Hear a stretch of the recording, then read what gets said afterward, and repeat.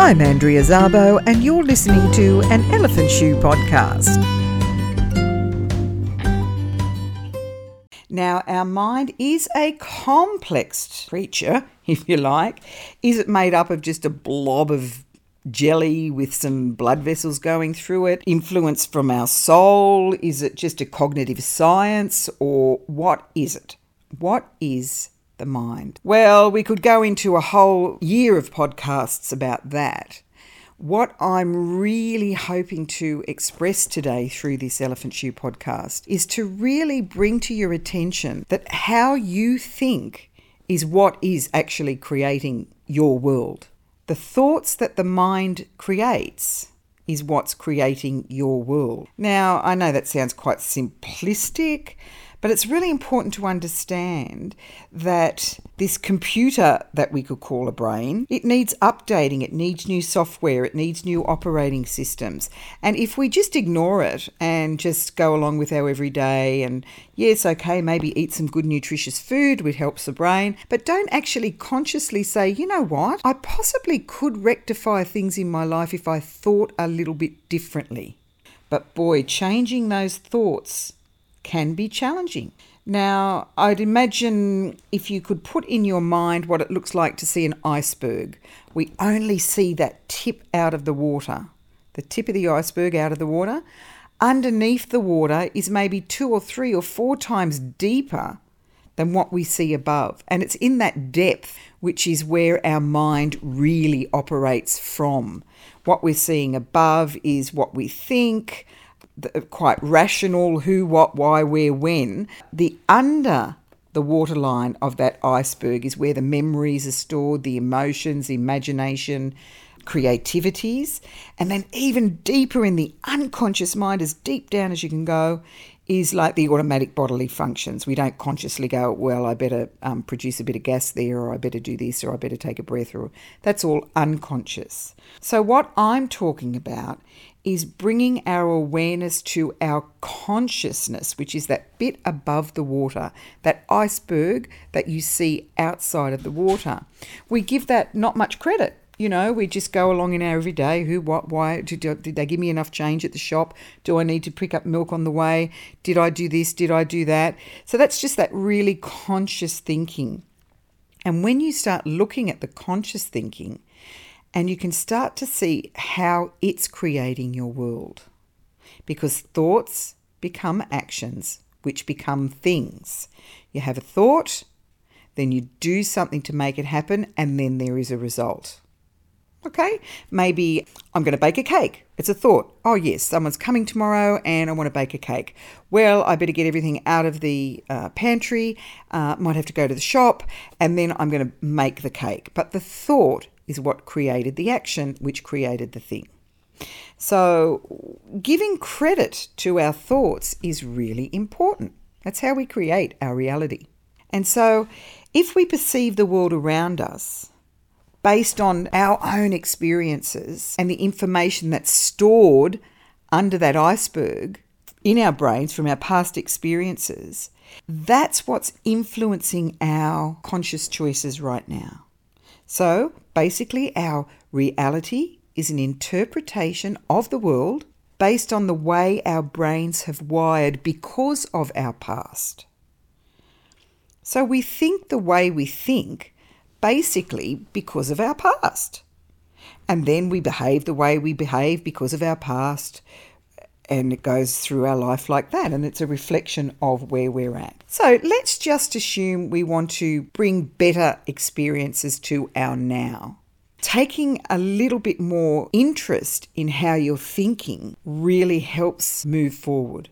So just not leaving everything to chance. So how do these influences come into our subconscious below that waterline on the iceberg? How does it come in? Well, taste, touch, smell, sound, sight, all the senses. So you know how sometimes you might meet someone and you smell their aftershave or something and it brings back a memory, or it triggers something in you that might be unpleasant.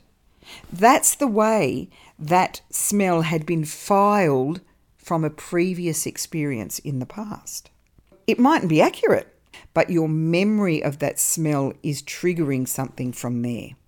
I think I'm getting too in depth here. I think I might pull back a little bit and just get down to the basics.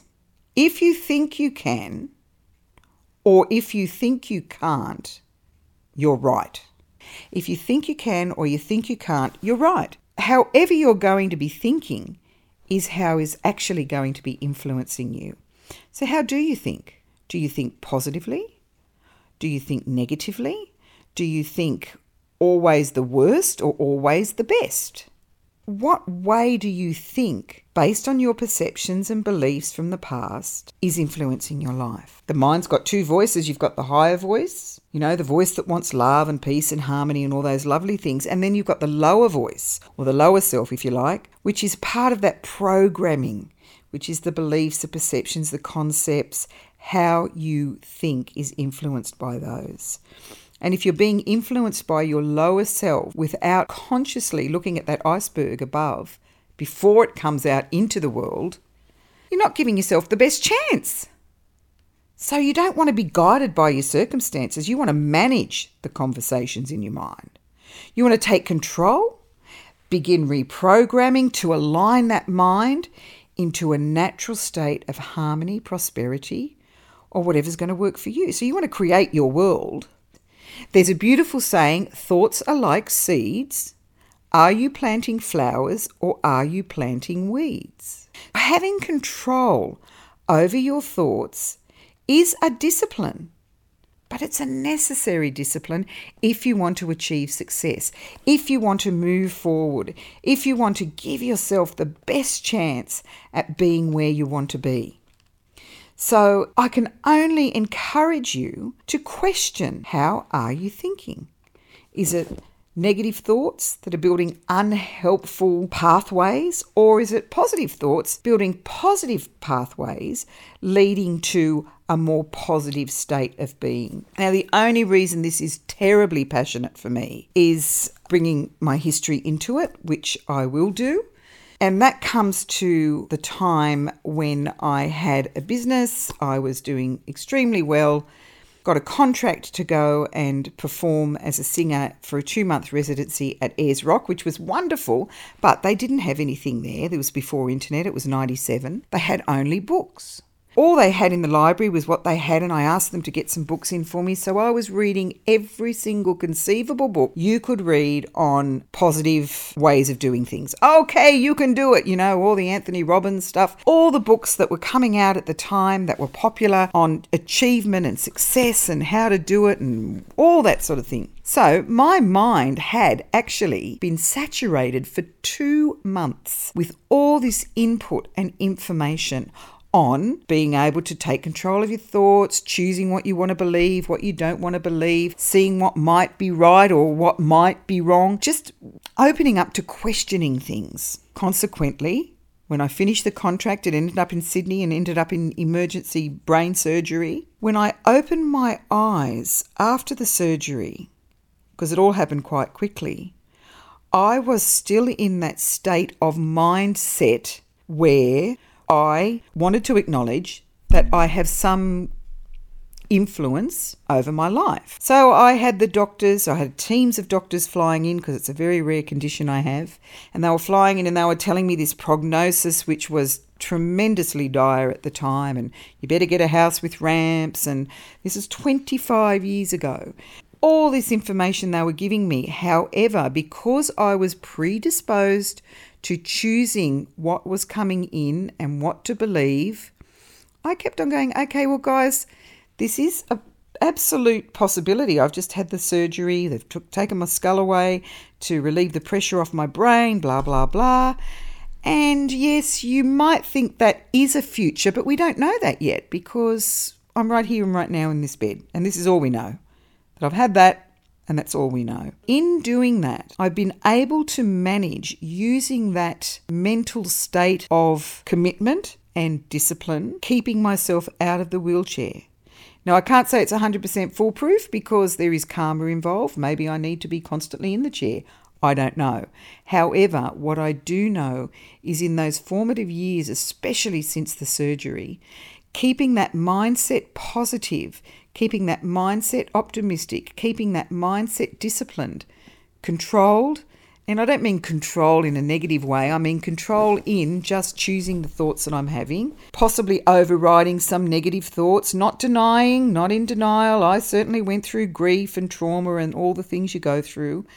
But the underlying attitude that I had, which was an attitude of gratitude that I had all this information in my brain in the first place when that experience happened, that it allowed me to move forward in a more positive way. And with the mind-body connection, we were able to work together, the mind and the body. And so, consequently, it's 25 years later, I'm apparently supposed to have passed 46 with this condition at this stage that I have.